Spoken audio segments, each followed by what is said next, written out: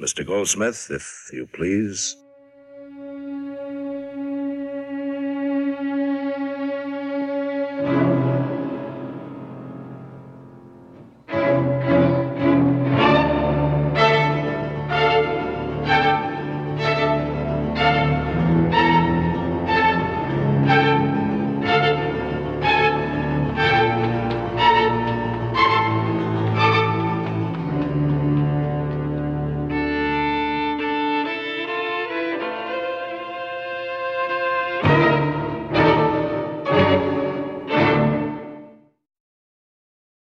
Hello and welcome to the Goldsmith Odyssey, a chronological journey through the filmography of composer Jerry Goldsmith. I'm Clark. I'm Yavar. And I'm Jens. And we have a very special guest today. Oh, that would be me. I'm Lee Phillips. It's a delight to have you on the program with us today. We're all big fans of your work, particularly your Goldsmith-themed work, but everything you do. This is our first intercontinental recording, so thank you, Lee, for staying up late and recording with us so that we can work it out time-wise. That's absolutely fine. It's my pleasure. I'm sat here in my pajamas with a cup of hot chocolate, so it's all good. That sounds like a delight. Lee is actually the reason we're breaking chronology a little bit here. We're skipping over Jerry Goldsmith's very first Thriller score, which he composed at the very end of 1960 for an episode called The Cheaters, because The Poisoner is one of Lee's favorite Thriller episode scores, and one of the reasons he pursued the Thriller re-recordings for Tadlow. So in order for it to fit in the scheduling, we're jumping ahead, but fear not, we'll move back to The Cheaters next time. Appropriate that we're cheating on The Cheaters a little bit. Precisely. So Lee, can you fill us in a little bit on how you got into film music in the first place, how you became a fan of it, and Goldsmith in particular? Let me think about it. Yeah, Star Wars was probably one of the most impactful moments as a little 4-year-old going to see that movie with that music, as I instantly became a fanboy. And my first soundtrack album when I was old enough to consider buying soundtrack albums was Return of the Jedi. And then E.T., bought in that order. So John Williams was, I guess, my initial introduction to film music, but I used to go to the cinema a lot with my grandfather. And for years, there was a little tune that was stuck in my head, and I didn't know where it came from. You know, kind of like when you're a little kid and you're playing superheroes or whatever, and you've got your own theme tune. And I think you need to like whiz forward a couple of years until I was about like 14 or 15, and Star Trek the Motion Picture came on television. It was shown on terrestrial TV for the first time, and the main titles came on. Boom, that was it. That literally had been the piece of music that had been running around my head when I was a little kid. I didn't know what it was until then, and it was Star Trek. So instantly, I wanted to find out more. I thought, I'll go to the record shop and I'll order something, or I'll buy something by Jerry Goldsmith, because this guy's amazing and everything is going to sound like Star Trek. The first LP I picked up was Alien, and it was actually shocking. Yeah, I was sort of like horrified when I started playing it, but I started playing it again, and I played it again, and the more I played it, the more I started to like it, and the more I got into it. And from that point onwards, I kind of like, because it was the Silver Screen release, oddly enough, the one that James produced, I found Silver's address on the back of the LP, which of course you could then order the physical catalogue from them. And of course, this thing was loaded with Goldsmith. So the next thing I ordered was Supergirl, and that's always been one of my absolute favorite scores. I adore it. That was essentially my intro to Goldsmith and soundtracks in general. Started off with Williams, but then Star Trek came along, or had always been there in the background. And when I discovered what it was and who it was all downhill from that point onwards. That's really cool. Jerry Goldsmith had been in your heart all along. Absolutely. I think one thing we should add to that, what exactly it is that Lee does that has brought such joy to our ears over the years. It may be the most painstaking work related to film music, I want to say, because it's not like you've got what a composer has to start with and you're orchestrating it. It's you're trying to recreate the original orchestrations just by ear. You know, not that you never do other orchestration work, but that's the most challenging thing you've done. And correct me if I'm wrong, Lee, but that's what you've done for the Thriller scores. Yeah, all of the suites for Thrillers 1 and 2 were taken from the music and effects track. Yeah, so you didn't have any sort of written sketches or anything like that to work with? No, there were no dots involved. Can you give us kind of a background on how you got into music and composing and reconstruction?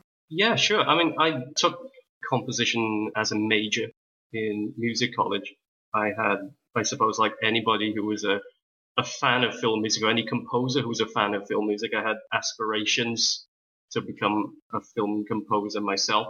I mean, I'd always been interested in orchestration and arranging, but I can't say that that career was even on my radar when I was in my 20s. My sights firmly fixed on being a composer. I managed to secure some good jobs, a lot of theatre work, some independent film work. But in my downtime, I literally just started doing reconstructions, if you will, or arrangements of individual cues from scores that I liked, just for fun. So it wasn't even a side job at first, it was like a hobby. Yes, I was very much the hobbyist as far as reconstruction was concerned.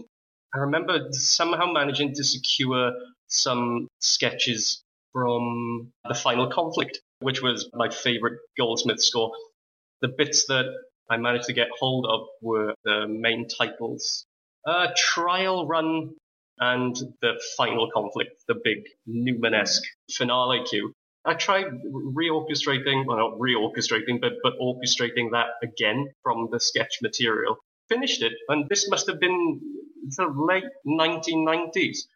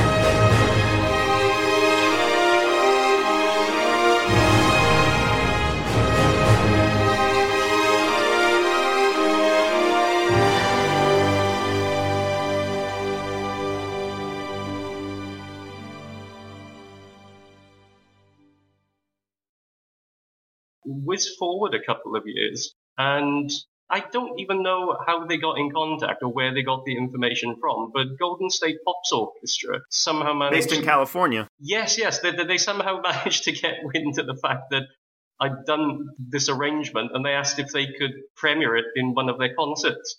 And was that the foot in the door as far as the soundtrack labels noticing you? No, not at all. That was another job with the Halle Orchestra, which led to doing a few arrangements for Silver Screen. James, obviously, James Fitzpatrick, was fixing the sessions. Would I know the album? Yeah. The first stuff I did for Silver Screen was on Film Music 2009. I think Iron Man was the first arrangement I did for Silver. Oh, wow. And, yeah, I think James had taken my name from the chart that was in the session and sort of like filed it under, might be good to use this guy. Literally a couple of months later, I had an email from James asking if I wanted to help reconstruct Exodus. So that was your first project with Tadlow? That was my first Tadlow project, but that wasn't me alone. There were at least 3 other orchestrators involved in that, Adam Saunders being one of them. I can't remember who else was involved, but as it happens, the only cues that I ended up doing true to form. It was the last 15 or 20 minutes of the score, and they were all the takedown cues. All the hardest work. I'm not going to say it's the hardest work, but believe me, whenever I get a hold of some dots or some sketches, it's like Christmas twice over. But I mean, that was such a great album and a wonderful score to work on.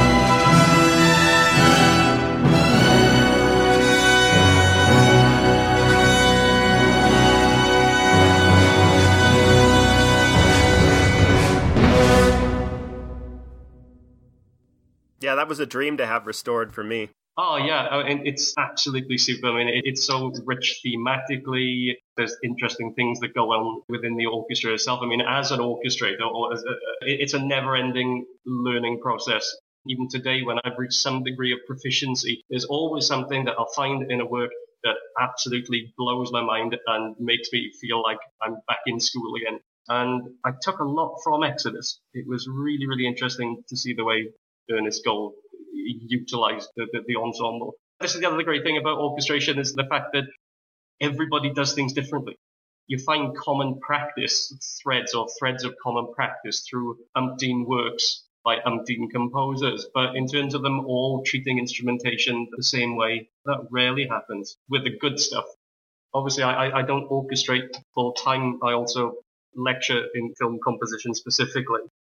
And, you know, when I get the kids asking, oh, so how do you compose? You know, do we just write this at the piano and then try and arrange it afterwards? I mean, if they're asking for a personal opinion, I'm kind of thinking, well, you can sort out your notes at the piano, but for me, orchestration is kind of like an intrinsic part of the whole thing.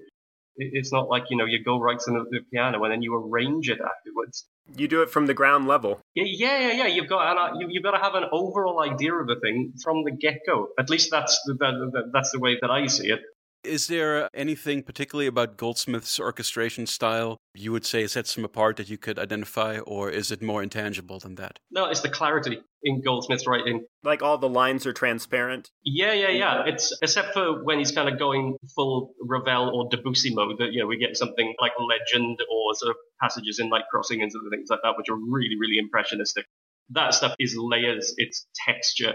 But when you're kind of finding him just writing things, I don't know how to put this, normally, or just an everyday melody or an everyday action cue, there's a tangible clarity to the music. It's almost a neoclassical approach.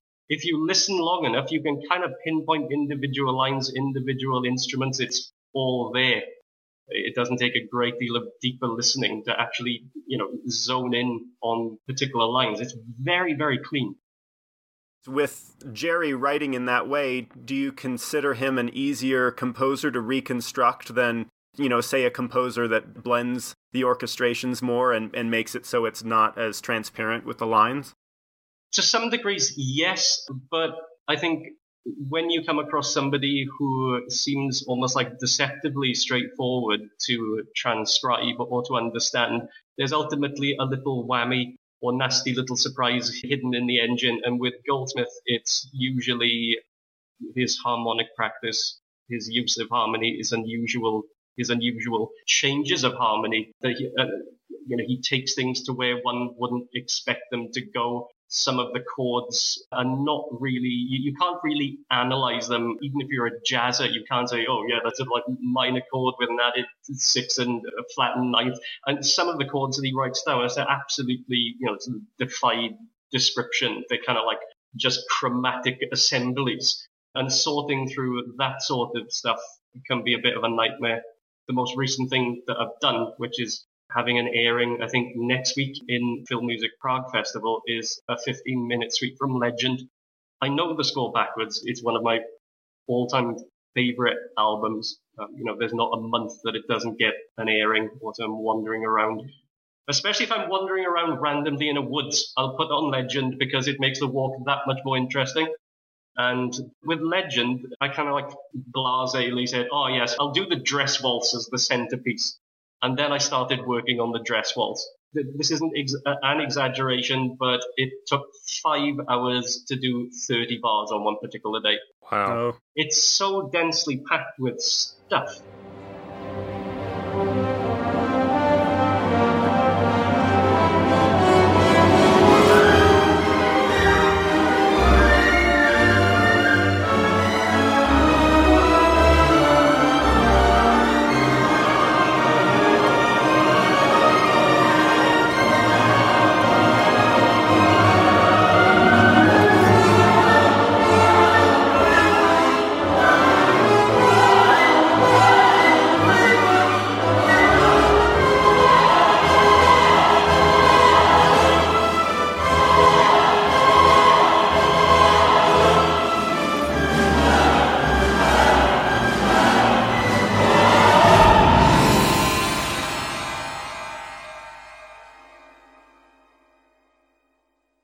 He pulls a double whammy on this one because he's kind of like got this ism in Legend, is that he kind of writes parallel passages, but in slightly different tonalities for different instruments. So it's like not as though you're even hanging around in the same key. It's absolutely insane, but exciting when you finally get it right. It's kind of disheartening that Legend even has to be reconstructed. I guess the written scores for that don't survive to be accessed and used? I think the sketches, at least for Goldsmith stuff, are nicely and safely tucked away in the Herrick. But the problem there is one of gatekeeping. Sometimes it takes weeks to get permission, and then you need to get the stuff copied, and by that time, you've actually missed the gig. That actually was the problem with the Blue Max. I mean, the Blue Max was a transcript job from beginning to end. We couldn't get access to the dots. With the exception of the suite, which Goldsmith recorded with the Philharmonia back in 80 something.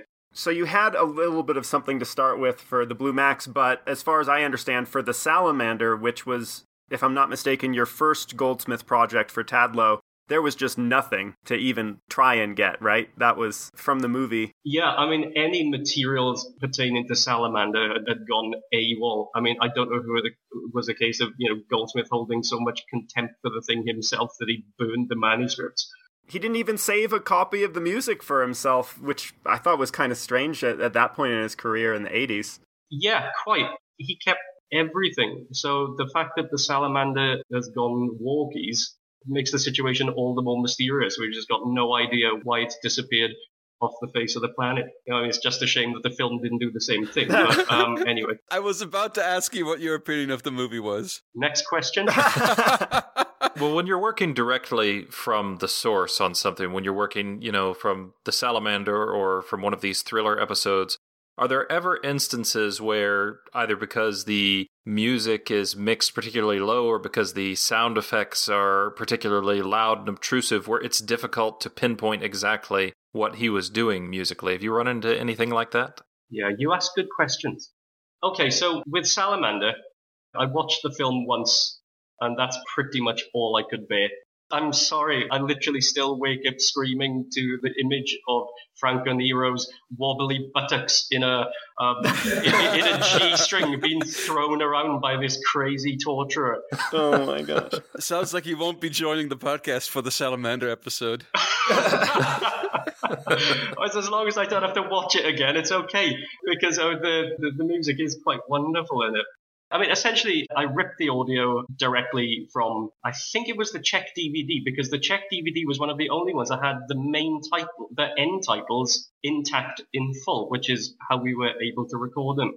I work on everything in a linear fashion. I don't do one bit and then move to an easy bit and then go back over things. Everything is done in order. So it's a case of, say, for instance, the car chase, which I should really say in inverted commas because, 30 miles per hour around a roundabout isn't the most exciting thing. Yeah, it's even less of a chase than the car chase in the challenge. There are push bikes going faster. I'm sorry, this is a digression, but I'm sure at one point there's a woman who kind of just like stops on a zebra crossing and waits for the cars to pass before. I mean, it's so casual. I was like, oh, yeah, another day in Rome, another car chase, no problem. But you wouldn't know that from Goldsmith's music. He writes this exciting thing to try and give it some momentum.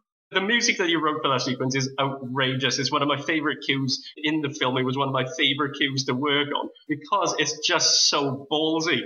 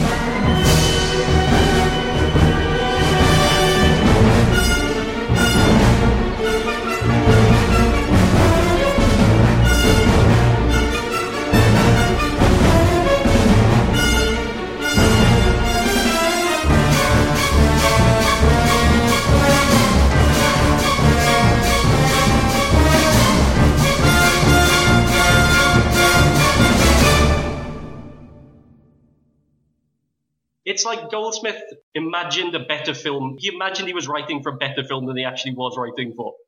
He seemed to do that with some consistency. I mean, it's funny, he gave the film, this terrible film, his A game, but then he didn't think enough of it to save a copy of the score. He thought enough of it to write a completely exciting and moving and gorgeous score to the film he imagined in his head, though. Yeah, absolutely. I mean, that love theme is just amazing.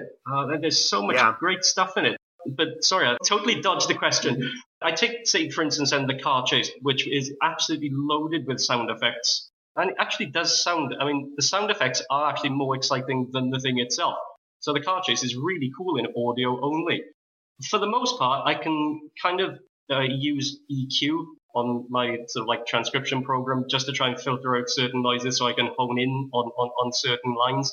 But whenever I get a moment that is totally fudgy, like there's an explosion or, there's like rapid gunfire and the sound elements are totally obliterated, what I'll do is I'll extrapolate. I'll see what comes before, I'll see what comes after, and then I'll compose a joining passage that hopefully is in sync with the style or in keeping with the style, so much so that nobody spots the join.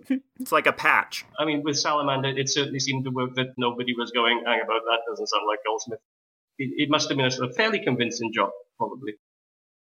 Was Thriller one of the things that you were kind of doing on the side for fun as a hobby, or did you start working on that when James Fitzpatrick got in touch with you? Well, Thriller's got quite a long history. I mean, I first started looking to the possibility of doing it about 5 years ago. And was that on your own, like, independently at the time? Well, Thriller was originally going to be my Kickstarter project, which was going to be recorded with Tadlow. So the first thing I did was I ran the feasibility poll to see what people wanted, and it was really so very close with Thriller and Lionheart. I mean, to some extent, I'm glad that Thriller pipped it to the post because it actually was a much more realistic proposition because obviously it's so much cheaper to record. But what happened was I had some initial conversations with James who priced the project up, and he said, I tell you what, I'll meet you halfway with it. So if you can raise this amount, then I'll put in the remaining 50%. That was the plan. So I basically then just got to work on the suites.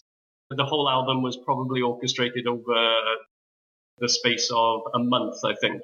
I was trying to do sort of like a suite a week or 2 suites a week. It depends how they were flowing, how easy or how difficult they were.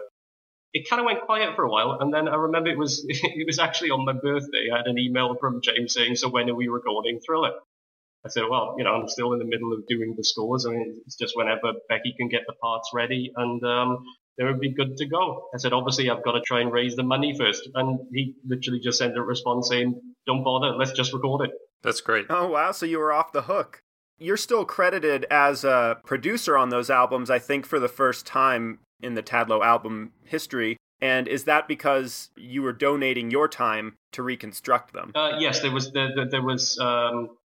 no money involved with the reconstruction. It's like, here it is. I guess, were the Thrillers, were they part of your introduction to Goldsmith's music, or how did you get so in love with his output on that show, which I think exceeded his output for any other television series that he ever did in terms of quantity?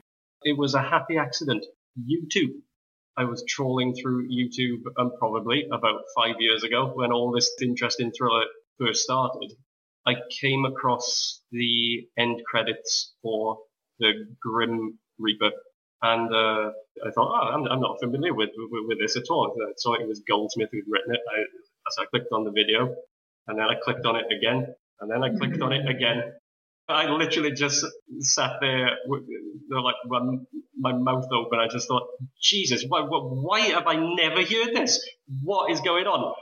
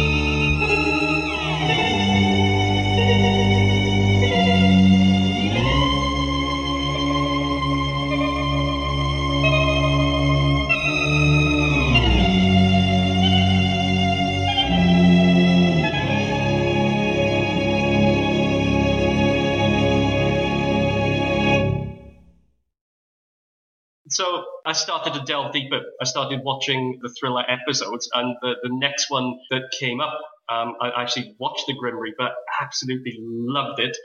I'm a big kind of Universal horror fan, so Boris Karloff doing a show, I was like, yes, Boris, this is terrific. But the show that came up immediately after Grim Reaper was The Poisoner. And again, it's just like totally blew me away. I mean, it's like every episode, every score really, so resonant. I mean, it really packed a punch. It was all so fresh. And from that point onwards, it was just gestating in the back of my mind, you must record Thriller, you must record Thriller. And then eventually my inner voice got the better of me, and now we've done 2 of them. That's so interesting that this is a relatively recent obsession or passion of yours. You know, I would have predicted maybe you grew up watching Thriller or something like that, but you just discovered it on YouTube a few years ago. I think it is a matter of those videos circulating in the last couple of years that people have actually been discovering, like, oh man, there are some like real themes in this. Yes. The other thing, of course, is that as far as the UK is concerned, Thriller would largely have been kind of like an unknown quantity to us. It was something that was probably, or I should imagine, was only aired in the US. I might be wrong about that, but I certainly can't remember ever coming across the show on terrestrial television over here. Yeah, I don't know what its cultural footprint was like back when it originally aired, but now it's a show you really don't hear talked about that often when people talk about classic anthology TV. It's kind of faded from public memory, so I'm glad that more people seem to be discovering it and examining it. But seems to have a pretty passionate cult following, though. Yeah. More so than many anthology shows of the era besides Twilight Zone or maybe Outer Limits. I'd say Thriller is probably rounds out that triumvirate of the 60s anthology shows. If you compare it to like the Alcoa Theater or Climax or any of those things, then yeah, it's made it out okay. It's more remembered. And Playhouse obviously, 90. Yeah, Playhouse 90 for sure. But Thriller's obviously remembered enough that this first volume was successful enough to spawn a second one. It's rare for a re-recording, or for a new recording, as James prefers, to actually, make a profit. But as I understand it, because of the smaller size of the orchestras, that was actually possible with Thriller. It would have been relatively, I put an emphasis on the word relatively, cheap to record. And I think also that perhaps with Thriller we managed to tap into horror fans? Yeah, exactly. The fan base for horror in general is huge. And I think that when this album came out, which is obviously aimed in a way at that type of audience, then it was almost like an untapped revenue stream. Interesting. So speaking of that, it sounds like you may be able to break some news on the podcast about a potential Kickstarter for a third and final Thriller volume to finish off Jerry's contribution to the series. I think it would make sense. There are a few Goldsmith suites left to do. There are 4 scores left that are unrepresented. Right, which would then leave us with some space on the album to do some Morton Stevens as well. And I know that there's been some interest. There were questions asked as to why the albums didn't include any of Mort Stevens' contributions to the show. The bottom line answer is that they were always going to be Goldsmith albums. Calling them questions is putting it mildly. I think you had a lot of people accusing you of neglecting Morton Stevens' fine work for the series, and I concede it is very fine work, but it's funny that for a still fairly expensive new recording, people would expect you to not focus on the most financially viable composer in the current film music market. That also has got to be a consideration. I think if I'd been a huge Morton Stevens fan myself, the story might have been different. I may have pushed to make it, I was going to say even Stevens, but that would be a terrible pun. But then you wouldn't have gotten to all of the Goldsmith ones. Yeah, exactly. And the thing is that I'm a huge Goldsmith fan, so it was a Goldsmith project that I wanted to do, and it was always going to be like that. But if the interest is there to have some of the Mort Stevens episodes on one of the albums, then I don't see any reason why we can't at least just run a Kickstarter and see if it comes to fruition. I mean, the good thing about Kickstarter is that it's pretty much cut and dry. If enough people want it, they'll pay for it, it'll get recorded. Do you have any, if it does come to fruition, do you have any Stevens scores in mind that you have an eye on for including on that album? So far, Pigeons from Hell is the first one on the list. Aside from that, then... everyone brings that one up. Yeah, it's a great score. And aside from that, it'll be a case of rewatching the episodes and seeing what will fit in with the overall concept or feel of the album. That'll likely run around March or April time when I've had a chance to look at some of the materials. If you've still got extra space on there after a Morton Stevens score, I just want to put it out there now. There's this great work, 1,489 words, that he wrote for radio in 1957. And I think it would fit right in, tone-wise, at least the Highwayman portion of it. The Highwayman actually is reminiscent of some of the more lyrical Thriller scores. Right, yeah, when it goes to, like, Hayfork and Bill Hook Oh, it's got that sort of like English pastoral feel to it. Exactly. Which, by the way, not to spoil our score discussion of The Poisoner too much, but do I detect like a hint of English folk melody? There's almost like a Greensleeves type quality sometimes to the harpsichord parts. Yeah, it's mainly to do with the setting of his harmony, that it's kind of like edging towards modality rather than sort of Baroque diatonic stuff. So it's kind of got that folky feel to it. Yeah, that's very much on the money. Mm. You mentioned the Grim Reaper before, and that's the score that this seems to foreshadow the most, at least in the strings. Yes. The more you delve into, or the deeper you delve into the thriller scores, and especially when you get to, I suppose, work on them quite closely, you get to see the patterns and the isms that Goldsmith has a tendency to utilize throughout the series. He's definitely got a modus operandi when it comes to his approach to the thriller scores, and I think a lot of that has got to do with the time that he didn't have to write the stuff. You know, it's funny. I keep asking, not you, but other people. Looking for the intellectual or the motive behind, or the motivation behind. There wasn't time for motivation. We were doing. I can't speak for the writers. I can't speak for the actors. I can't speak for.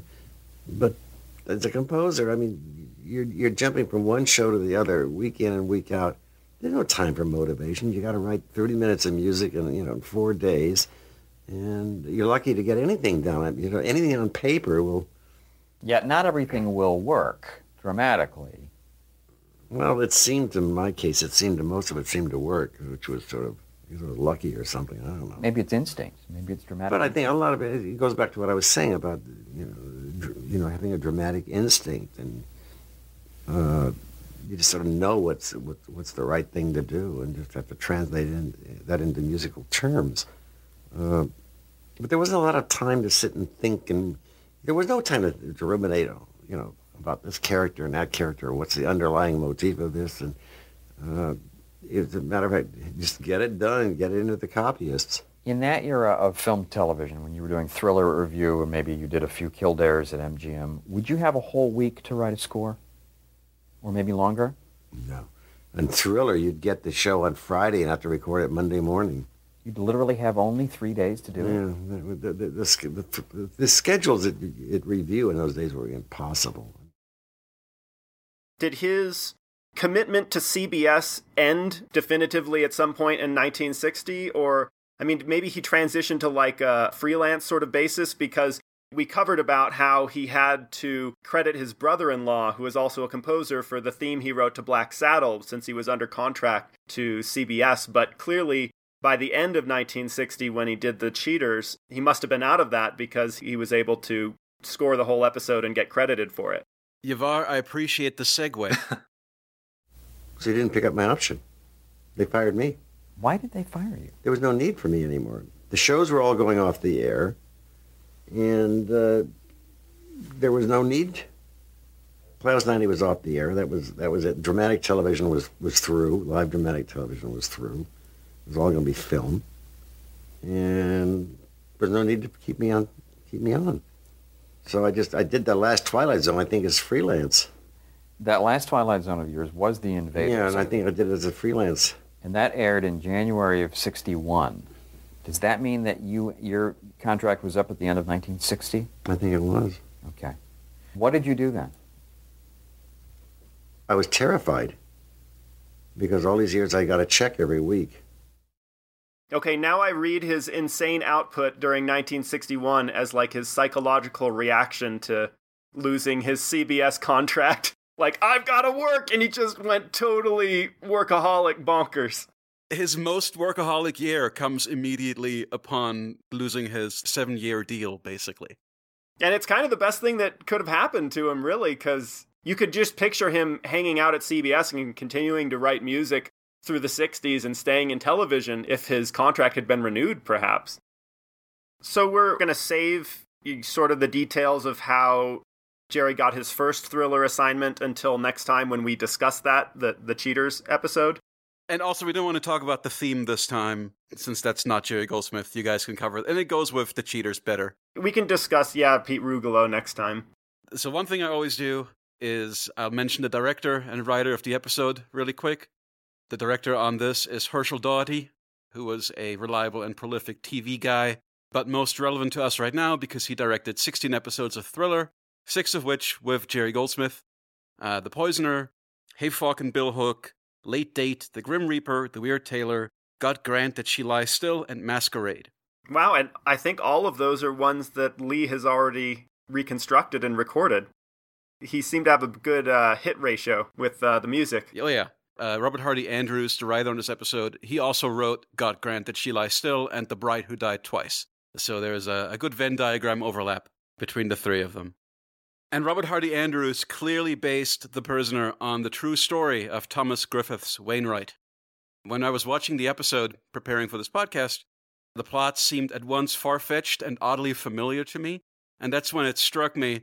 And I missed this the first time because Karloff actually mentions Oscar Wilde, and that in turn made me remember Oscar Wilde's wonderful Pen, Pencil, and Poison. The story as adapted here is clearly not the true story, but it is the legend of Wainwright the Poisoner, incorporating many of the embellishments of the time, such as the ring with the special compartment that he keeps the poison in, for instance. And acknowledging the fact that it is somewhat fictionalized, they do change the name of the character slightly to Thomas Edward Griffith. Yeah, they're not doing much to hide the real-life inspiration here. We should probably get to the plot summary. Oh, one thing about spoilers. This is a story about a guy who poisons a bunch of people, so I don't think we'll get around spoiling some of the deaths. But we're going to save the very end for the spoiler section. Mild spoilers now if you want to go to YouTube and check out the episode completely clean. There you go. Well, let me tell folks a little bit about what happens in The Poisoner. This episode tells the story of Thomas Edward Griffith, who's played by Murray Matheson. He's an English writer, painter, and critic who has just gotten married to the lovely Frances, played by Sarah Marshall. Alas, shortly after the marriage, Frances's sneering mother-in-law, Mrs. Abercrombie, who's played by Brenda Forbes, and wheelchair-bound sister Helen, played by Jennifer Rain, arrive, declaring that they'll be living with Thomas and his new bride from now on. Frustrated by this new arrangement and facing serious financial difficulties, Thomas decides to try poisoning his way out of the predicament. He wastes little time in finding ways to dispose of his mother-in-law, Helen, and even his miserly Uncle George, who's played by Maurice Dallimore. As the bodies pile up, the authorities grow increasingly suspicious. Will Thomas ever be punished for his dastardly deeds? So, Yavar, you wanted to talk about the themes.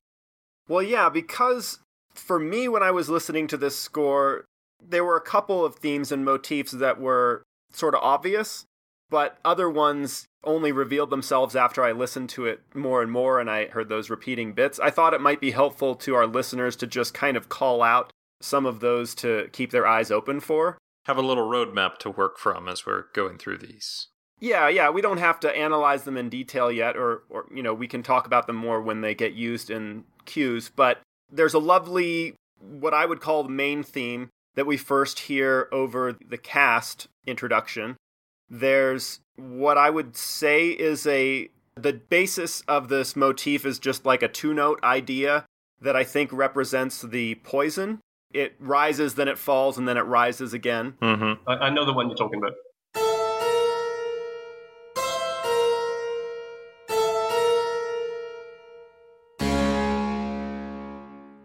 Oh, that's excellent. If you can actually recreate them, that'd be great to incorporate. Yeah, it'll be terrific. Then there's this kind of threatening, rumbling harpsichord motif that recurs a lot. I know the one you mean.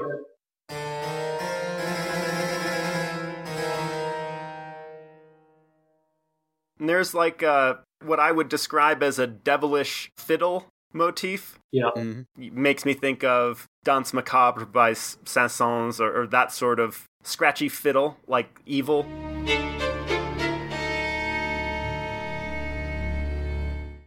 And then there's this sort of violent flourish motif. Oh, yeah. That comes up sometimes. I believe that's actually the theme for Frances, his wife, just based on where it's used in the show. For instance, it makes its first appearance while he's defacing her portrait at the beginning of the episode.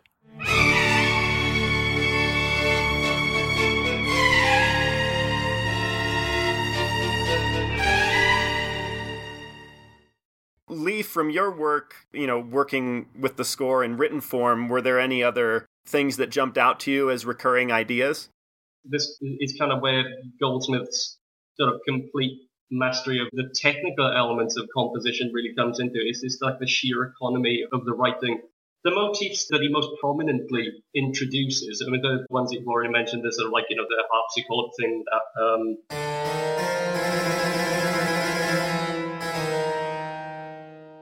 that always seems to signify something poisonery about to happen.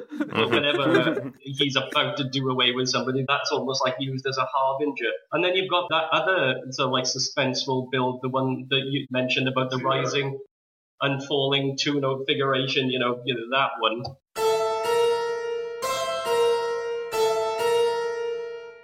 I mean, the thing is with that is later on in the cue, when there's like a really dramatic gesture, he just uses the same thing, but he alters the rhythm. So it's da-dum, da-dum, da-dum, da-dum, and it's scored in a much, much fuller way, but it's actually just the same piece of music, repurposed and slightly rearranged. And then, of course, you've got the English pastoral theme that you've already mentioned.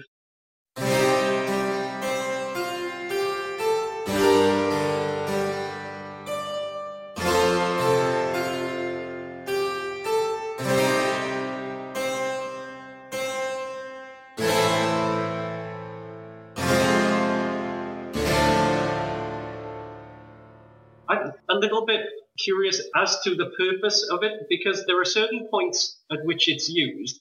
Is it Goldsmith wanting us to feel some sort of empathy for the victims, which sometimes I find a little bit difficult, because by the end of the episode, you're hoping that they're going to die anyway because they're such wretched characters? Or is it... I mean, the thing is, it's scored for harpsichord, it's all very elegant, it's scored for strings, it's all very elegant. It's almost as though it's perhaps Goldsmith's attempt at giving us an impression of Griffith's public face, this idea of urbane sophistication, because it crops up at such weird times. It seems to be accompanying just him at occasional moments, and I thought it was maybe representing his cultured side. And of course, because he uses his skills in such sordid ways, that's why we hear that theme turned into something much more sinister at various points throughout the episode. Yes. We should probably mention at this point that we're going to, in a large way, go back to a kind of style that we did early on in our earliest episodes of the podcast and not cover every single cue of the score. We want to be able to focus more in depth, and the pieces that are a little less interesting or a little less essential, we're just kind of going to skip over a bit and people can watch the episode for themselves and discover some extra music. But as soon as we get into doing 2 thrillers per episode, it would just be wholly unmanageable to try and cover every single piece Jerry wrote. These are not short scores. Right. There's something, like 20 cues or so in this score? Yeah, covering 2 thrillers in one podcast is not the same as covering 2 Twilight Zone scores in one podcast. So let's discuss this opening cue. This is the prologue. Well, this is the prologue, but no official cue titles survive for this. The records were not saved, I suppose. So Lee had to make up his own cue titles for the Tadlow album. I don't think we'll bother referring to cue titles in this, since we don't have Goldsmith's official ones. Yeah, we'll just get into the scenes like we do in these cases. Well, it opens with this very memorable and arresting opening with kind of a churning harpsichord. You don't usually think of a harpsichord being a thing you describe as churning, but for me it's like this turbulent music as he rides up in the carriage to his home and kind of entering, I guess it's called in media res or something. We're entering in the middle of the action rather than at the beginning. Yeah. Record scratch. You're probably wondering how I got in this situation. Yes, exactly. Thomas Griffith basically standing in front of a giant portrait of his wife that he painted, talking about how he doesn't love her anymore, how he must have been mad when he painted it, thinking that she was beautiful, pouring brandy from a decanter, explaining to his wife about, his poison ring and how undetectable the poison is, and pours her a glass and tauntingly offers it to her, as you do. Yes. It's a famous Borgia ring, apparently, this little device he has. So something that may have been used in other historical poisonings over the years. Yeah, after that churning harpsichord opening is when that devilish fiddle motif is first introduced. But then afterwards, I guess there is one more idea in the score I forgot to bring up earlier, which is the string orchestra moments where they kind of do this trill figure, which to me looks forward a lot to seconds. It's even, in a much more warm vein, The Artist Who Did Not Want to Paint. You know, those high strings that's a trill, right, Lee? Yeah, I know the bit you're talking about. I mean, just mentioning Goldsmith's constant, I guess, need to be economical with musical material. The stuff that the strings have after, they've introduced that Dance Macabre, Devil's violin type motif. When the strings kind of respond with that, it's actually just a more intense variant of the thing that he introduced on a harpsichord at the start of the cue. But of course, repurposing it and rescoring it, it sounds like a totally different thing. Yeah, now part of this call and response thing, as you say, with that little violin theme, or fiddle theme, yeah. Those shorter motifs always seem like they're a reduction of that in some way. Yeah, I mean, that's definitely one of the techniques that he utilizes in all the thriller scores, is this sort of subtractive or this additive process where he'll present an idea, then he'll take stuff away from it, then he might extend it. It's just kind of like another weapon in the compositional arsenal, I suppose. But one of the things that really sort of like strikes me about this cue, this goes back to something that we kind of mentioned at the start, and it's the clarity or the space in Goldsmith's scoring. I mean, essentially what you've got here is just two lines of music. You've got the upper part in the violins and violas doing the, and then you've literally just got a bass note in cellos and double basses accompanying that. But because of the language is really dissonant, the relationship between the top and the bottom part, and that space in between them, I mean, it creates such a cold effect. And if he'd written it closer together, it wouldn't be such a prominent gesture. But having this daylight, this space between the elements, really sort of helps create this cold, this chill to the music. It's amazing.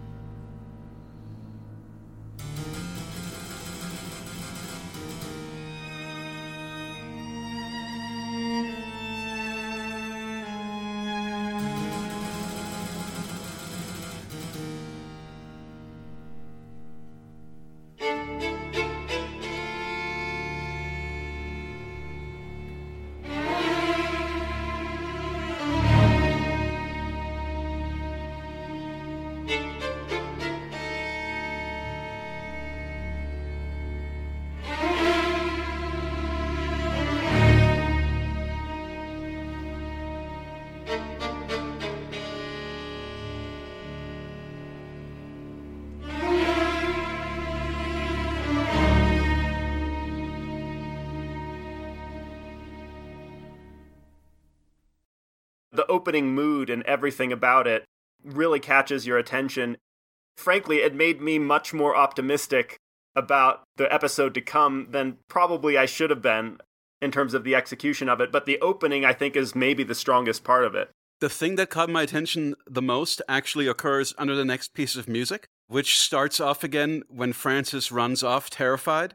And Thomas then takes this brush of black ink and defaces her portrait with these slashing motions, resulting in a pretty cool pattern that resembles the Thriller logo, which can't be a coincidence. It's kind of a clever little visual gag that I enjoy. Yeah, the lines, crisscrossing and everything. But this is where he introduces that two-note poison motif. I mean, this doesn't feel like a poisoner motif like we were discussing before. This, I think, maybe recognizes the poison itself. It's not a complex idea. It's just kind of like this is the poison being applied or something. One thing about the scratchy strings in this, and Lee, correct me if I'm wrong, it seems like there's a bit of reverb going on with a lot of the strings in this score to kind of give them an ominous quality. Like it's deliberately wet in places. Yes, that's most definitely a thing with it. And also, I mean, the stuff that adds to the overall weirdness of that is the fact, of course, there's a Nova chord buried in the background as well, which creates that sort of like weird little singing sound behind the main line. I really love that ending where the music breaks out and you've got the Poisoner theme being played kind of deranged fashion in the violin. It's basically a variant on the main pastoral theme, but sort of played really aggressively. But of course, you put it in the middle of this dissonant sandwich with the violins going crazy and the basses slamming out these low notes, and the effect is carnage. But I think one of the interesting things about it, quite often it's down to Goldsmith's music to supply the dramatic impetus of the scene, because it's not as though he goes totally bananas on the painting. I mean, he does it in quite a deliberate manner, but he never seems out of control. It's like Goldsmith's music lets us into the psychoses of the character, or gives an insight into how deranged he actually is, but it never sort of like fully manifests itself, I don't think, throughout the episode. He's always understated as a character. I think kind of one of the things that I suppose emphasizes that is once Sarah Marshall has run up the stairs in this scene, that you're just left with this cello solo. The cello solo is batshit crazy. And he's not doing anything. He's walking over to the fireplace. He's thinking. Yeah. It's Goldsmith sort of, I guess, giving us an insight into what's going on in the character's mind rather than it's a guy walking over to the fireplace. It's an indication as to, I guess, how out of control he actually is. So what's the Goldsmith quote? I'm paraphrasing here, but about, you don't score the horse riding, you score the emotions of the rider. Fear. Yeah, the fear of the rider. Yes, that's it. Yeah. And he does that sort of thing a lot, where he really kind of finds what's beneath the scene. That's definitely at play in this score as a whole.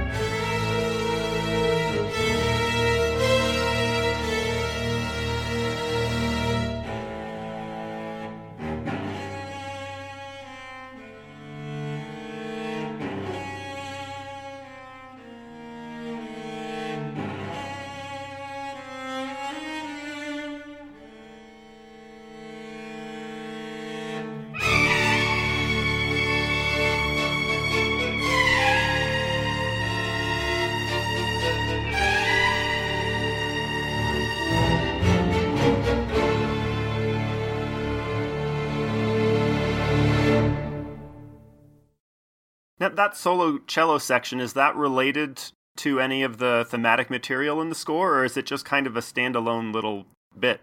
That's a really good question, because I remember when I was kind of doing the actual transcription, I remember looking through it and thinking, is there any tangible link? But it never seems to be the case. Whenever it goes into this mode where the style becomes somewhat more avant-garde, a little more angular, almost sounding a little bit like serialism or expressionism, it's kind of like he just opens the floodgates and just uses all the gnarly intervals he can possibly lay his hand on to make it sound as crazy as possible.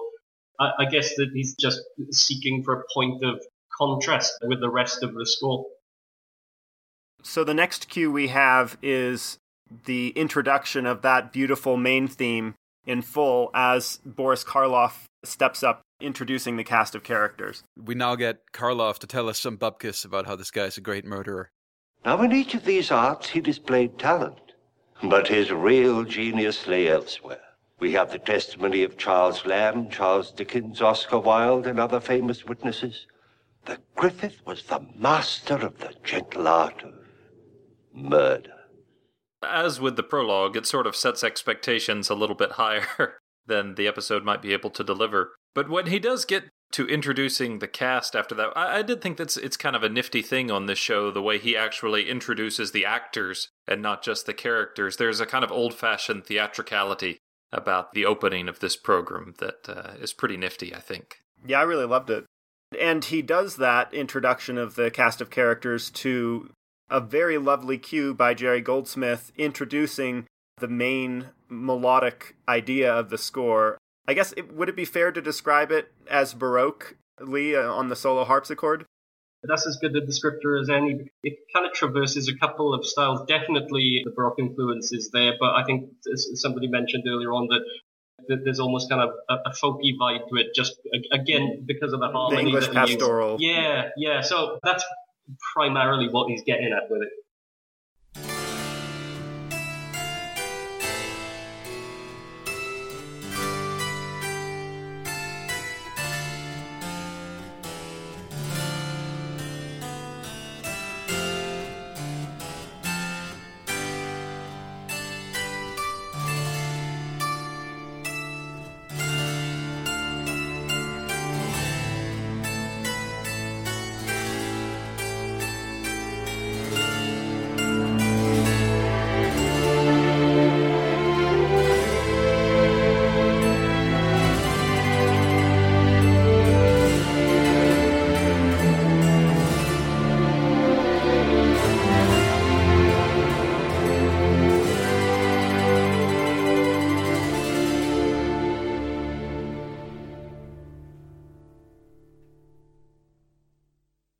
It could almost be like diegetic music to like a Tudor court scene. That's exactly what it brought to mind. When I was listening to it, you can almost hear people being introduced as they walk into the palace for the royal ball or whatever. And Boylin walking past the crowds, That's right. It's definitely movie-style Tudor music. I wonder if it's because the main character imagines himself as royalty or, aristocracy. He's not recognized for the aristocracy that he wants to be recognized for. The episode starts out with him addressing a large group of friends and such, or acquaintances, about his recent marriage that I guess occurred earlier in the day. And we're at their wedding reception. Yeah, and he's speaking so poetically and in a complimentary way about his new wife, who he introduces. But we soon see things take a turn as soon as a couple of unexpected guests arrive. Didn't even invite us to the wedding. You ought to be ashamed. So you're the bridegroom.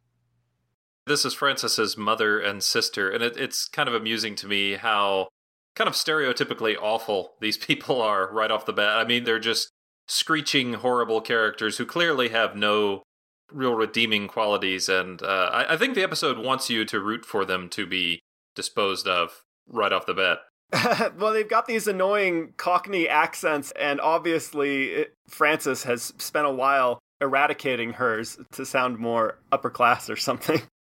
We basically learned that Thomas and Francis each married for money and deceived each other about being wealthy. So here we have two people who clearly deserve each other, even if Thomas feels that he doesn't deserve to be stuck with Francis and her unexpected live-in relatives. My perfect bride. Where are you going?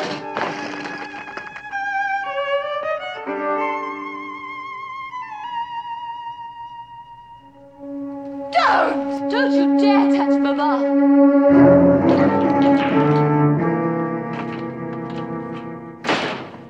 Did you see that? He was going to strike me. His own mother-in-law on his wedding day. What kind of a man did you marry anyhow? I don't know. He's a murderer. Helen! He's a murderer. I saw it in his eyes. So Jerry's put in a few cues that, have little elements of the pastoral theme and the solo violin scratchy, but the next substantial cue that he brings that main melody back on violin, I believe, when the mother-in-law is making herself comfortable in her new home. Yep. Just plops down and savors her drink. This is where that theme sounds almost ironic.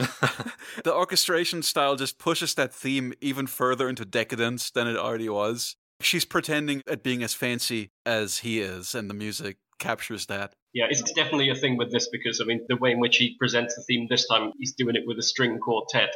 And he's changed the style of it, so it almost sounds like it could almost be a piece of Schubert.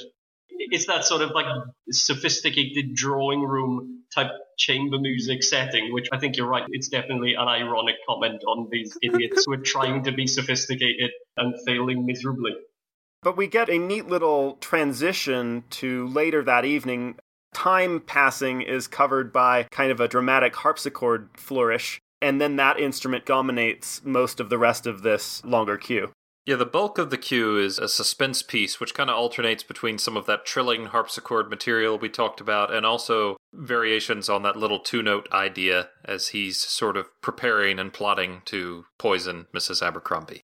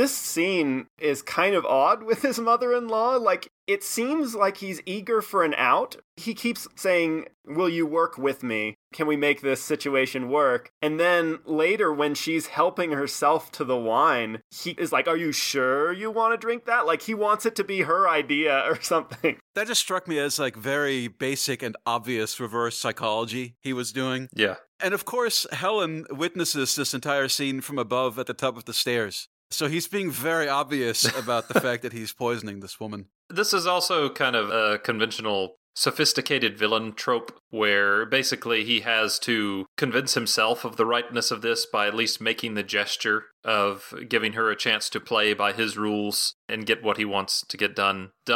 And when she doesn't, he of course embraces the opportunity to kill her. But that's something you see a lot with these types of characters. I don't know whether this is going to be a spoiler problem, but obviously he only ever offs 2 people with poison in the episode. But it's kind of curious that on both occasions he actually uses pretty much the same piece of music for the act of poisoning somebody twice. It happens with the mother and later on with the other character. For each of those instances, also the spotting is exactly the same. Like the music is in the exact same place, playing the exact same role every time. Yes. It's almost like a piece of theatre music where you create a specific piece of music that one can associate with certain actions. And it seems as though that's very much the case with this, that if he's going to poison somebody when he's in the process of doing away with them, this is the music that will accompany it. I found the repetition curious because out of all the thriller scores that, I would say all of them, the ones that I've looked at for the albums, I've never come across any other example of direct repetition in any of the scores except for this one. Yeah, and it starts out very low-key, and it gets to a point where the 2-note motif comes in, and this sort of climbing low harpsichord in the background is broken off by the sister's scream, discovering the body, and that's when we get a very pained and distorted version of the lovely main melody. Yeah, it's a brief moment, but a wonderful little musical conclusion here. This kind of very tormented version of that main theme.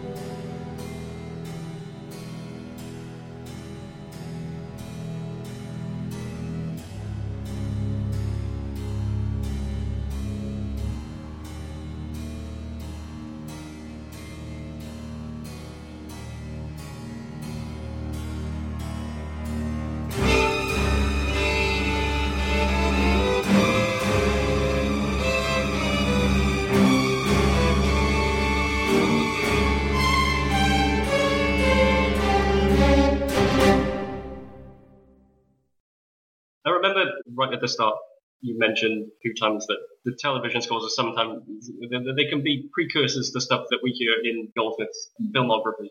The one thing that sort of like really stuck in my mind, I remember when I was doing the transcript, that harpsichord figuration that Yavar was talking about. I remember the first time I listened to that, I thought, Jesus, that's Basic Instinct. If you imagine some of the more sort of like sinister parts in Basic Instinct, and you imagine that line played on a low piano, over a really, really low pedal. Can you play some to illustrate?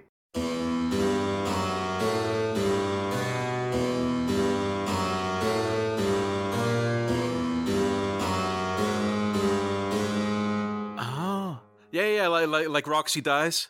Yeah. Where you've got that low sort of like piano ostinato over, just over like a simple bass before the cues break out again. But I mean, it's such a similar approach. I was kind of just mildly freaked out when I heard it because all I could hear was this low octave piano stuff. I thought, wow, it's going to be something like 30 odd years before we hear something like this again. That's fascinating.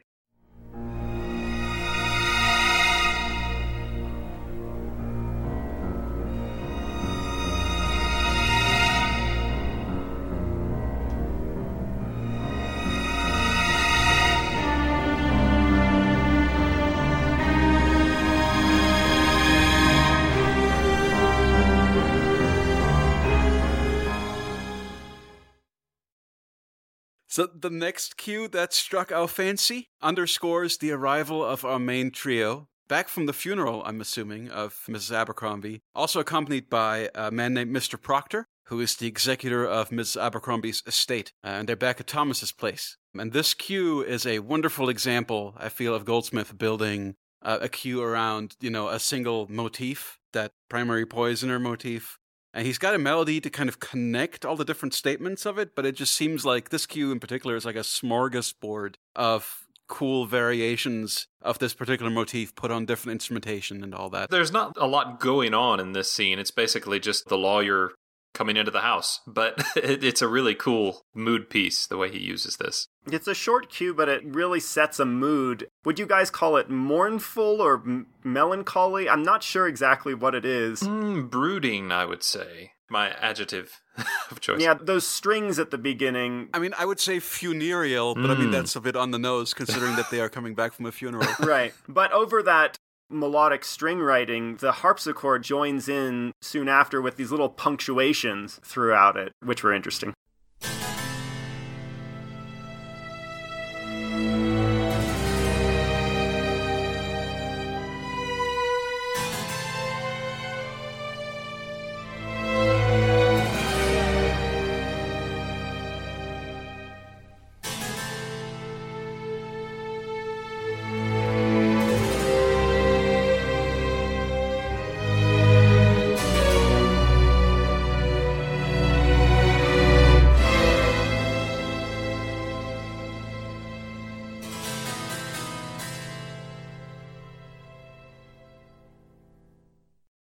This cue stuck out to me as well. It's one of the reasons that I included it in the suite, is because I couldn't get over what he was doing with the harmony.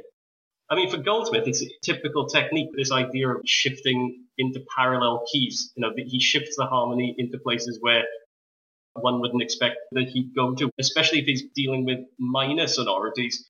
It kind of gives a real sort of unsettled, broody, moody type of feel to it. And I think superimposing the pastoral theme over it, but in long form, so it's all really long, drawn-out melody, a long, drawn-out melodic line. You hardly recognize it as the theme because the harmony has been changed to such an extent that, it makes it sound like a completely different piece. And there's a cue in Blue Max, I think. Katie Has a Plan, which uses exactly the same techniques. You've kind of got like the single motif, which is derived from the Blue Max theme. But what he does with it harmonically is like nobody's business. It just creates this wonderful kind of nebulous, mysterious atmosphere. It closely sort of like parallels what we see in this one. I love it. It's a really shiny little cue.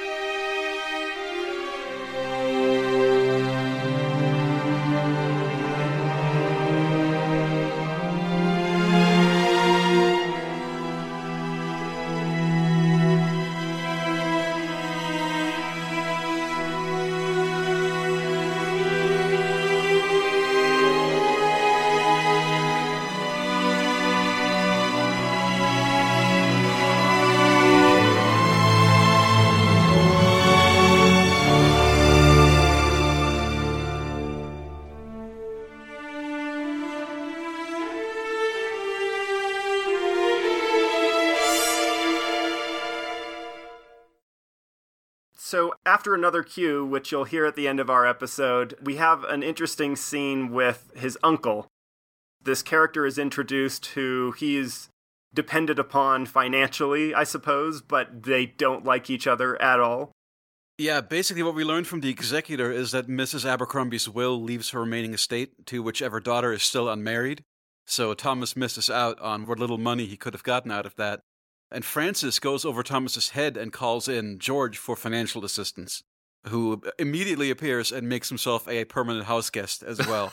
Also important to mention in their conversation is that he's still upset about Thomas once forging his signature on a bank draft. Of course, Thomas promptly poisons George, and Helen once again witnesses it. Whoops. He's pretty incompetent at covering things up when he's trying to kill somebody. No, he's a master of the subtle art of murder. Did you not hear? I was really expecting it to be surprising when characters passed away, like maybe even a gradual poison or something. Nope, it's just, oh, you're dead. Oh, well, you're a problem now, so bye. And with no real preparation or planning, he just does it, and whoever sees it happens to see it, and that's that. Yep. So this next cue, I guess, does it come in as his uncle is... As he starts to choke, yeah. Speaking of looking forward to feature scores, I thought that the kind of pained string harmonies in this foreshadowed Freud a little bit, or even seconds more with the high string trills. Yeah, definitely. It's because of that doubling with a Nova chord as well, doing the trills. It's got that real kind of like eerie feel to it. Yeah, there's definitely a Freud and seconds vibe to it.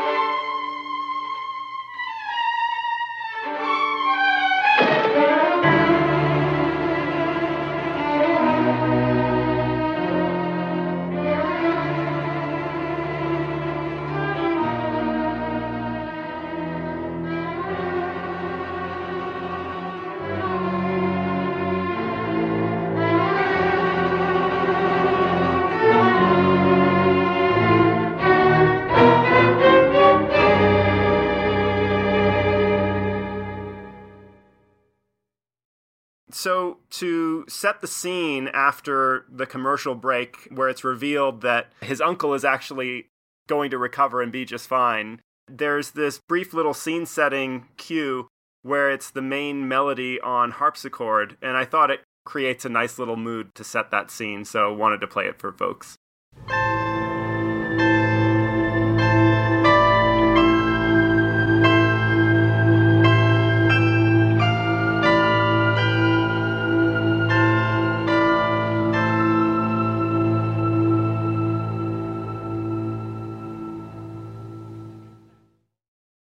The doctor waves this incident off as just another heart attack, and Thomas then makes the snap decision to try again immediately. I love that he's just like, oh, well, we'll just do this again. The exact same approach to murder. Once more with feeling. No subtlety, like no concern of how it would look or reflect on him after he's, forced the drink again. He puts his faith entirely on the untraceableness of this poison. Mm-hmm. Like, he basically figures, like, as long as they can't prove definitively that this was murder, I'm okay. And my wife can't testify against me for some reason, because I did not know this about, just like I didn't know that double jeopardy was a thing in 19th century English courts. So that was interesting to learn. This is also an instance of people benefiting a little bit from living in a time in which people died randomly for all kinds of reasons because of the medical limitations of the era. So a little bit more easy to get away with people just dying around you left and right. But this next cue is pretty interesting when, after he's forced his uncle to drink yet more poison, this cue starts out with this weird percussive sound that I wanted to ask Lee about. This crash, like this booming crash with it's like sluk, sluk, sluk. Yeah, it's like a thumping that's there with the harpsichord, and I was just wondering, is that somebody whacking the harpsichord? It doesn't sound like it's a normal percussion instrument there. Oh, do you have any insight? Yeah. I mean, is this? Are we talking about the cue where we get the psycho sliding down the stairs shot? Yeah, this is where Helen once again catches Thomas in the act of trying to poison George, and he pushes her down the stairs. This particular part, when I rewatched it this afternoon, I forgot how effective it was. It's amazing what he does with it, really, is it? Because it's, in a way, it's kind of a completely sort of juxtapositional approach to what's going on screen, which is absolutely nothing. I mean, to quote Ed Wood, he's lurking her. She's being lurked, and he's not doing anything else. She's kind of, wheeling herself out very, very slowly, and he's just looking generally threatening. And yet you've got this driving kind of, harpsichord stuff, dum dum dum dum dum dum dum dum dum dum dum, and those jagged interjections from the strings. I mean, he absolutely turns the sequence into a roller coaster action cue, which somehow manages to just drive the scene forward when there's really nothing going on. There's just that kind of carefree way in which he'll approach this particular part of the scene that just generates this intensity or this excitement when, if we played this without music, it would probably be pretty dull. I would say this might be the most important cue in the score, or the most impressive one. I don't know if it's my favorite, because I enjoy the more melodic stuff, but this one's, over 3 minutes long, and it feels like the most is going on, and he's achieving the most with this in terms of aiding the episode. There's actually the pretty string writing comes back, but with the uneasy harpsichord ornamentations coming over it. And there's this kind of foreboding section as he's ascending the stairs. Mm-hmm. This is my favorite moment in the whole thing, where he's walking up the stairs and he just shoves the cat. Yeah. It's so cruel. No. Don't worry, cat lovers. The cat lands on its feet. Yeah, right. But he just violently whacks this cat off of the banister. And then that's when these threatening, ghostly high strings with the low strings playing, I think, the poisoning motif but below. That plays as he mixes more poison. And then once you get towards the end of this cue, this is probably the closest the score gets to, action music. The action cue starts after his uncle expires and he realizes the sister's been watching. So that's when he's menacing her to the stairs and she falls backwards. That's when it gets actiony. There's at the very end of this, too, there's a really nice melodramatic flourish rooted in the main theme. That's a pretty cool finish to this. Yeah. It's a small orchestra, but I think the whole orchestra is going there for that forceful version of it. Yes.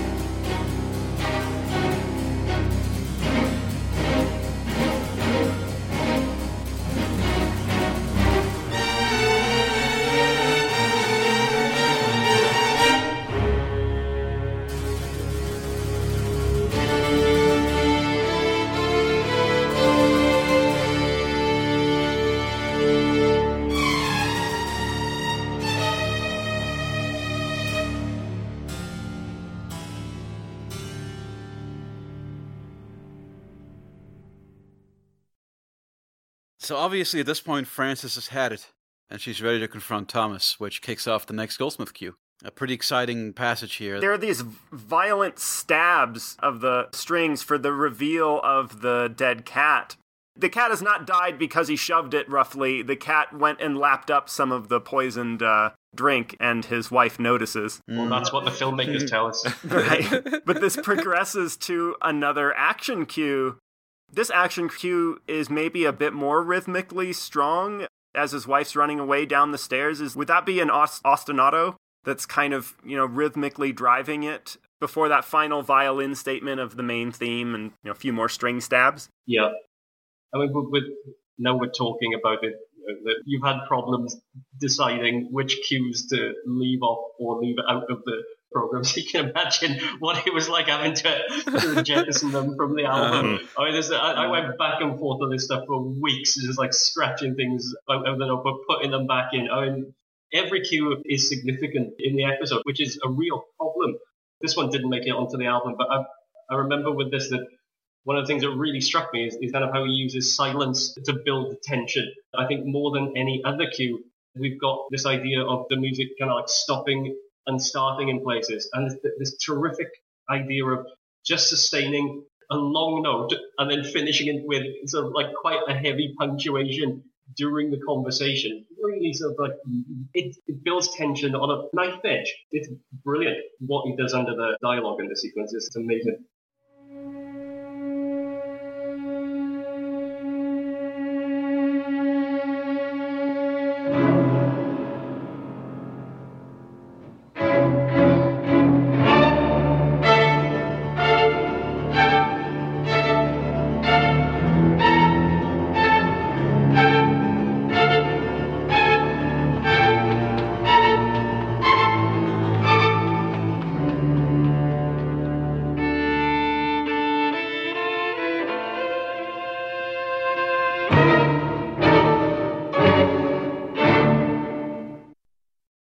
At this point, the corpses have piled up to such a degree that the police really cannot ignore Frances's protestations any longer. And then when they finally find Helen with a broken neck, they have to haul Thomas off to jail at that point. I like the way that Thomas treats this, too, where basically the uncle and the cat and Helen are all dead at the same time, and he's just like, oh, what a weird coincidence. All these people dying all at once. And there's this really creepy reveal where the music starts.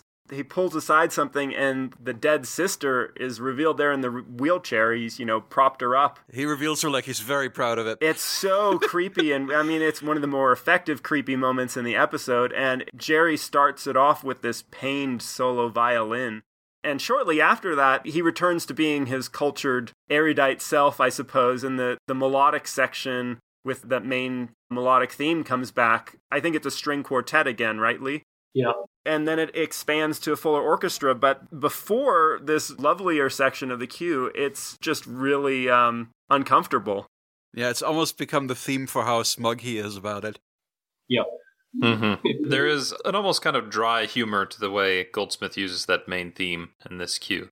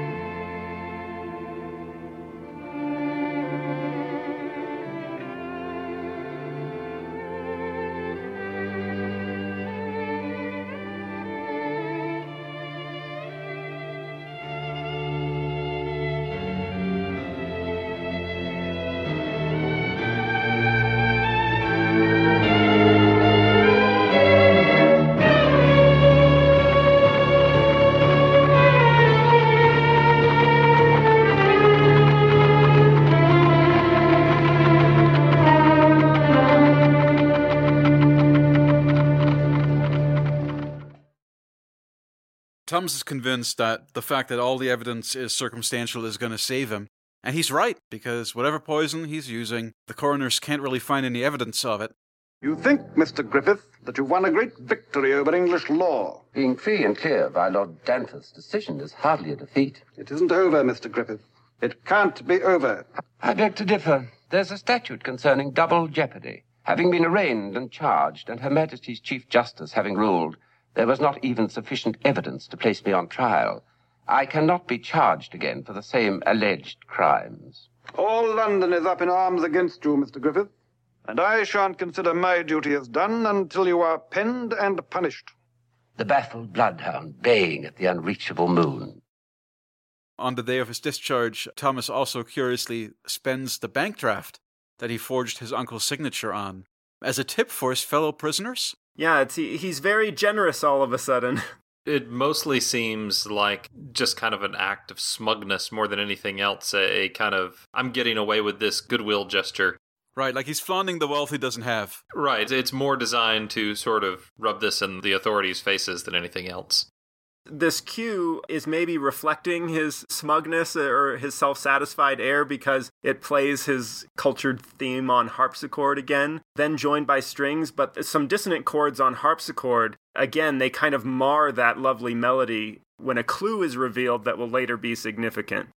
I think this is the only point in the score where he kind of goes, as I say, octatonic with the scale that he's using, which is kind of like a very sort of like Stravinskian thing to do. We get that moment, don't we, when you see the signature and it's being sort of strip lighted, you know, the name and then the signature, and you get this kind of thing.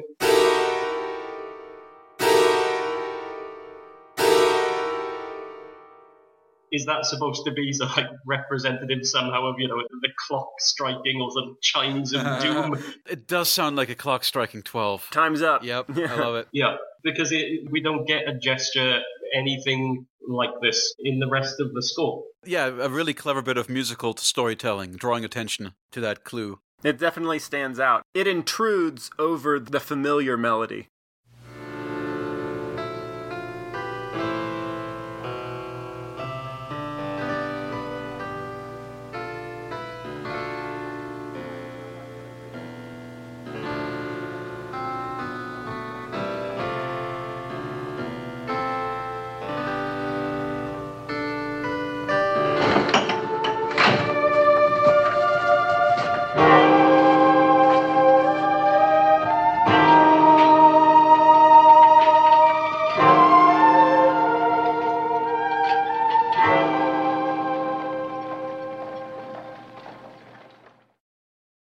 Are we sure we want to break for spoilers? Like, I don't know if it's like that extreme of No, I think we should preserve the nature of the Doom. And I think this is a great stopping point narratively.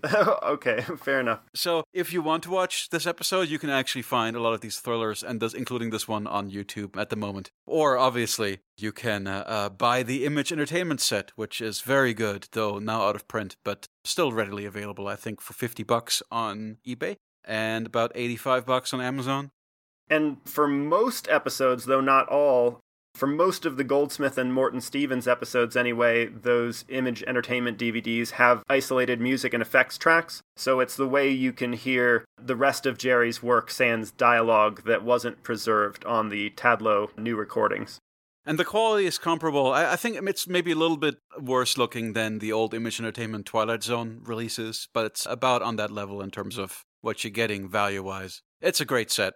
Obviously, for anyone besides absolute completionists like us who care about every single cue, you'll be more than happy, I think, with the 2 excellent volumes so far on Tadlow Music, where the music is recorded in a modern recording and you don't have to deal with any sound effects. Yeah, those are an essential part of any Goldsmith fan's collection, I think. Yeah, I hope that 3rd volume happens. Me too. Me too.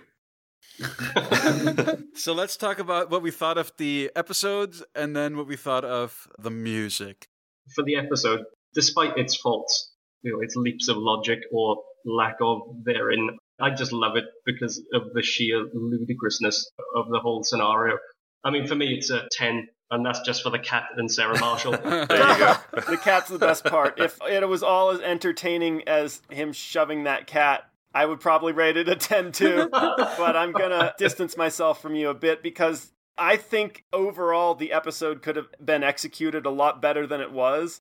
I'm going to land at a 5.5 because I think it was passable. It was a journeyman job, but I think that without Jerry's music, there's not a whole lot of strengths going on in terms of its effect on me while watching it. Like, it's got its moments that are more effective, particularly that opening. But, each murder is so clumsy, and it wasn't what it promised to be from Karloff's introduction for me.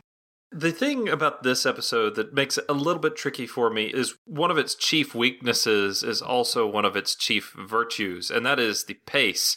I don't feel like, on a certain level, this story needed to be a full 50 minutes. There are quite a few scenes that feel like they just kind of drag quite a bit and that they're just filling airtime. But at the same time, without those and without all of that air in the narrative, you don't have nearly as much time for Goldsmith to do the wonderful things that he does. So in a sense, that kind of gives him a much richer canvas than he might have had to work with. I'm a little conflicted about that. I thought the episode was okay. I do think Murray Matheson's performance is pretty good, but this one is a 5 out of 10 for me. I think it just didn't, aside from some of the more kind of memorable individual moments and the overall atmosphere of certain scenes, it didn't quite work for me, but certainly enjoyed watching it because of what Goldsmith does with this episode. That's a huge part of this one's effectiveness for me. Yeah, you guys have basically headed my own review off at the pass. I have very little to add, and I know I've been very opinionated throughout the podcast, so I think it's kind of clumsy watching this guy bungle his way from victim to victim in a way that leaves little room for surprise, except for being surprised by his ineptness. But I will agree with Lee that this episode is very stylish and extremely moody and has a lot of great shots and a noirish feel to it that I really appreciate. Some of my favorite shots coming up in the spoiler section. And I agree with Lee, Sarah Marshall is standout. No way in heck would I poison Sarah Marshall if Sarah Marshall were my wife. I think forgetting Sarah Marshall would be quite difficult for me. Poisoning Sarah Marshall. I knew that was going to come up at some point. Yeah. I was trying to resist, but yeah. And I did warm up to it quite a bit. Doing notes on this podcast, I think it is quite good, especially for a piece of anthology television from this era. I mean, it's not Twilight Zone quality, but I do think it's probably a 6.5. Fair enough. I think it's the story and the script that lets it down the most. If that had been handled better, I feel like all of the direction, the technical elements are good. Okay, so it ends up with an average rating of 6.75. There you go. All right, and now let's move on to the music. Lee, where would you put this as Goldsmith's work? I mean, I guess if you rated the episode a 10, you've got to rate Goldsmith's score a 10 as well out of 10. Yeah, without a shadow. Do you feel that, I guess, the episode fully deserves Goldsmith's contribution? He wasn't, writing above the level of the episode he was scoring? I think the music is definitely one of the standout features of the episode. I mean, as everybody said, it is a ludicrous piece of television, really. I've just got a huge fondness for it, but, the score has got to be a 10 any day and twice on Sunday.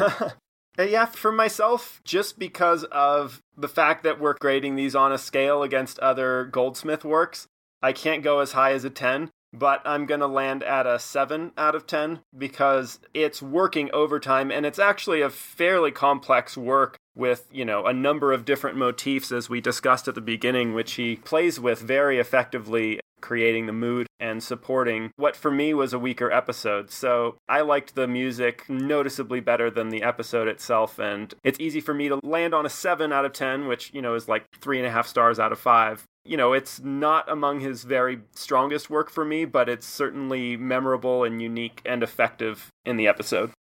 I really like this score. It's one that grew on me with repeat listens as I was kind of going back and examining it this week. But I will admit, I'm kind of a sucker for this sort of atmosphere anyway. I really like the kind of harpsichord-driven gothic atmosphere that he creates there, and I could listen to that sort of thing all day long. But it's a really interesting score. It's got a lot of different pieces that connect in a lot of interesting ways. And yeah, very rewarding little effort. I would put this up there with some of his better Twilight Zone work. So for me, this one is an 8 out of 10. Yeah. I agree with that. To be honest, I started out thinking that, though unlike you, I started out thinking that this score is just not in my personal wheelhouse. And it's not the kind of score I usually gravitate toward. But of course, Jerry is great in any genre. And hearing it in context and doing notes on it, I ended up really falling for that central Poisoner motif and all of its variants. And then taking into account just how much the score adds to the episode, how it basically saves the episode, I think. And how brilliantly Goldsmith once again utilizes the incredibly limited time and resources at hand. It becomes hard to argue that this is anything but the best possible score for this episode. The sense of dread it generates and that eerie harpsichord, it just burrows its way into your brain over time. And it has an authentic period feel. It's a score that does a lot with a little in the best possible way. So I agree, I'm also going to give this an 8. Though I want to say, in my heart, Lee, I completely agree with you. In my heart, it's a 10. Every Goldsmith score, almost every Goldsmith score is a 10 in my heart, and it's only because we have to grade things on a relative curve that I give lower scores. Yeah, I just want to say, since I'm the lowest, or the person with the lowest rating of this, I will completely concede that there's not really a weak link at any part of this one. I rated Jerry's score for that Have Gun Will Travel episode, A Head of Hair, higher than this, just because it was more personally enjoyable and engaging to me. But that score, where it had some weak links, it ended up being more memorable overall, but that was kind of because of this great theme and when it was used. But this score doesn't have any moments in it that I would point and say, oh, that's a lesser part. This one is very cohesive and of a whole, and it was hard to pick what cues to leave off because it was not like there was an obvious drop in quality here and there. Like, it would have been easier to leave off a couple cues from the Western score, I think. Right. Like, it's not like, oh, here's this bit that kind of sounds like his library music. Yeah, exactly. So this was a really consistent effort, even if I didn't rate it as highly because it wasn't as immediately engaging to me. Well, and I think that's an entirely fair way to rate something. How you respond to it personally is an important part of that. So what works for you is... what works for you. Okay, so I've done the calculations, and our average rating for the score is 8.25. Nice. And now what I'm going to do is divide that number by our average rating for the episode, 6.75, to see what our Goldsmith ratio is. And we land at a Goldsmith ratio of 1.2. Yep, just like a Twilight Zone. There you go. We'll be back with spoilers after the beat.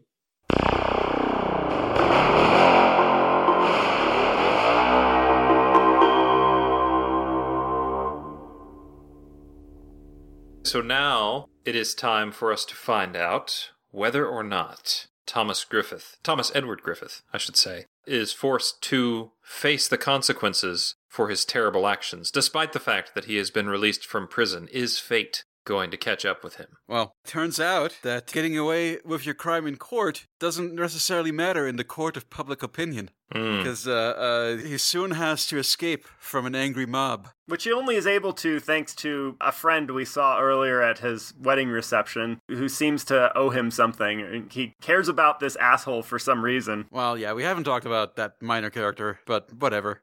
Well, I mean, I think that's all we need to say about him. Yeah. The one other thing I will say about him is he has a nice little throwaway line where he just says, "Now you're fallen, as Lucifer fell." I was going to play that clip, actually. Oh, there you go. But still, I must disappoint you, Mr. Larrymore. I cannot run off and hide. I have a rendezvous to keep. I beg you, Mr. Griffith, do not go to your wife. Did she send you here to plead her cause? I'm thinking only of you. You were on a pedestal. Now you've fallen, as Lucifer fell. But still, something might be saved. I beg you, Mr. Griffith. The mob is coming. They'll stone you, Mr. Griffith. They'll hang you if they can. Go before it's too late. Okay, I'm gonna break the rules this one time because I just have to share the Q title here that Clark made up, I think. Okay. Because of our conversation last episode about James Horner Q titles. And this is actually taken right out of dialogue in the episode, but for me, this is such a James Hornery sounding Q title. Unbearable agony, infinitely prolonged. And it just sounds like something a Horner would have come up with if he had scored this. Yeah, I know Jerry probably never would have gone for that, but I couldn't resist when I heard that in the dialogue. No, it would be called The Warning. Right, exactly. Yep. The threat. The mob. So the cue opens up with these string stabs, this actiony music while he flees the mob, and then this string motif as it transitions to him getting home, and we return to the visual motif we had at the very beginning of the episode with him ruining his wife's portrait that he painted. This stabbing string material seems in a similar ballpark to the stuff that was featured when they found out the cat had been murdered earlier in the episode. I don't know if it's exactly the same. It's like a stinger. Yeah, but the same sort of stabbing feel to it. Right. Well, when he's threatening his wife with the poison, doesn't that two-note kind of, that stepwise or whatever motif for the poison come back at this point? It does. Yeah, exactly. The score it has a tendency to be a little more summative as it gets towards the end, where everything that was introduced earlier on in the episode starts to make an appearance, a last hurrah, as it were.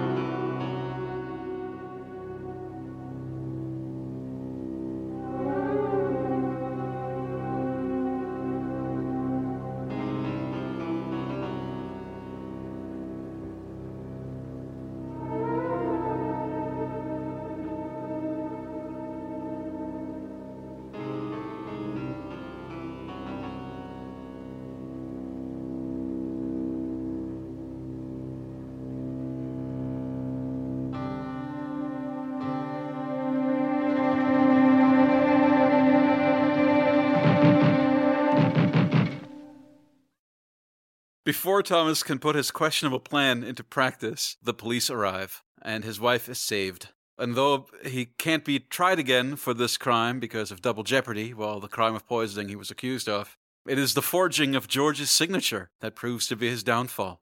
It's discovered because of the note he left with the policeman for his fellow prisoners and their trip to Australia. That's when that comes back. They Al Caponed him. I robbed no one. The money was mine. If that is, I anticipated time a little. You confess to forgery in the presence of these witnesses? Well, no matter if I do, I'm not under oath or on trial. But you will be, Mr. Griffith. You will be. And the penalty for uttering false paper under the law at which Mr. Griffith has laughed until this moment is transportation to Australia as a prisoner at hard labor in the penal colonies for life, with no possibility of parole.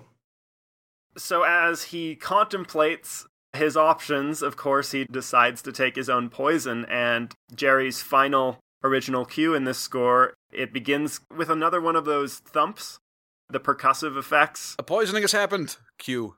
Yeah, that's when he picks up his drink, and then that rumbly, threatening harpsichord motif plays, and then we actually get, I think, like a little bit more extended development here of that two-note poison motif.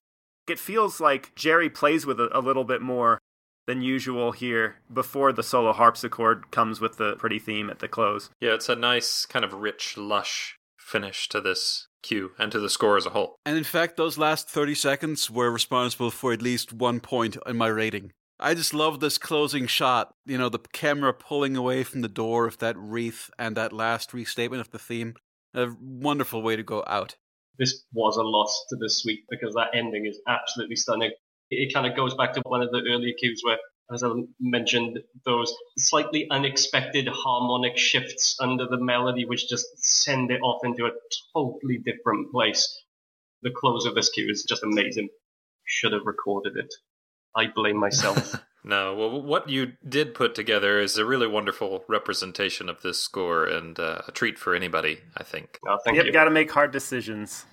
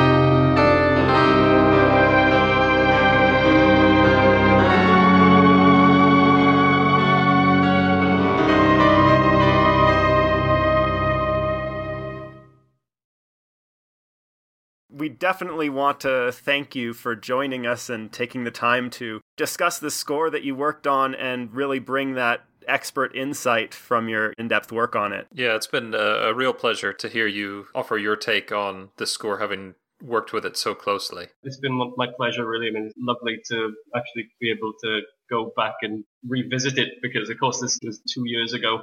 So it was nice to get reacquainted with it. And yeah, thanks for asking. And congratulations on such a great podcast as well. It's really entertaining and I think pretty damn informative as well. I've certainly picked up stuff that I didn't know about Goldsmith's earlier scores. So yeah, I'm a listener. Greatly appreciated. We want to thank everybody for tuning into the program today. We always greatly appreciate you taking the time to listen to the Goldsmith Odyssey, and we would encourage you, if you enjoy the show, to leave us a review on iTunes. That's always very helpful. If you have any other questions or comments, concerns, anything at all, please feel free to send us an email, mail@goldsmithodyssey.com. And we also encourage you once again to subscribe to the show if you haven't done so already. That way you'll never miss an episode, and it will be right there waiting on your device of choice for you when a new one is released. Yavar, what are we doing next time? Well, next time, as we indicated earlier, we're going to go back and finish off the year 1960 with Jerry's very final work that year and first work for Thriller, The Cheaters.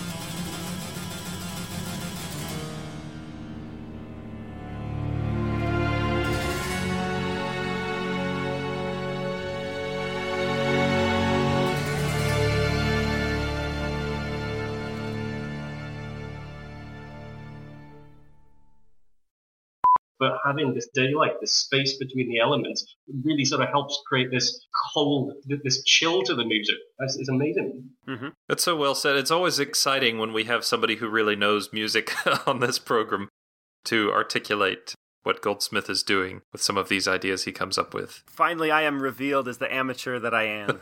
Not at all. I've learned a lot by listening to this program. We're going to go back and finish off the year 1960 with Jerry's very final work that year and first work for Thriller, The Cheaters. But alas, that will also be the first proper Goldsmith Odyssey episode without me, as I am stepping back from being a host and editor on the show. I realized that being on the 2-week schedule last year, I was burning out pretty hard, and even on a more relaxed schedule, I don't think I can fit that amount of work into my life at the moment. We've worn you out plenty. Well, worry not though, the show will go on, because our secret fourth member, W. David Lichty, who you'll remember from the CBS Library Music episodes and the Man on the Beach episode, agreed to step into my role. I will continue to make all the episode art, and I've promised Yavar I would continue to produce and edit his interviews. So it's not like I'm not involved anymore. You're going to come back as a host occasionally, of course, when it's something you feel strongly in love with. I'm thinking maybe The Spiral Road, maybe something earlier, we'll see. But yeah, I'll be back as a guest. Good long vacation first. The thing that kept me going, honestly, the last couple of shows is that I knew that Lee was coming. And Lee is a hero of mine, so I couldn't miss Lee. Well, that's very kind. Thanks, Jim. And you've launched us off into the Thrillerverse, where we will be spending a lot of time over the next year.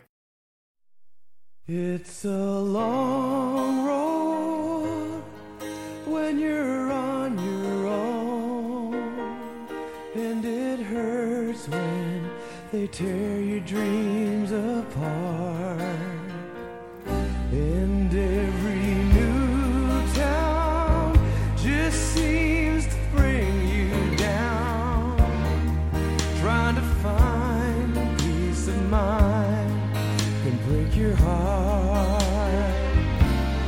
It's so real right outside your front door, I tell ya, out where they'll kill ya.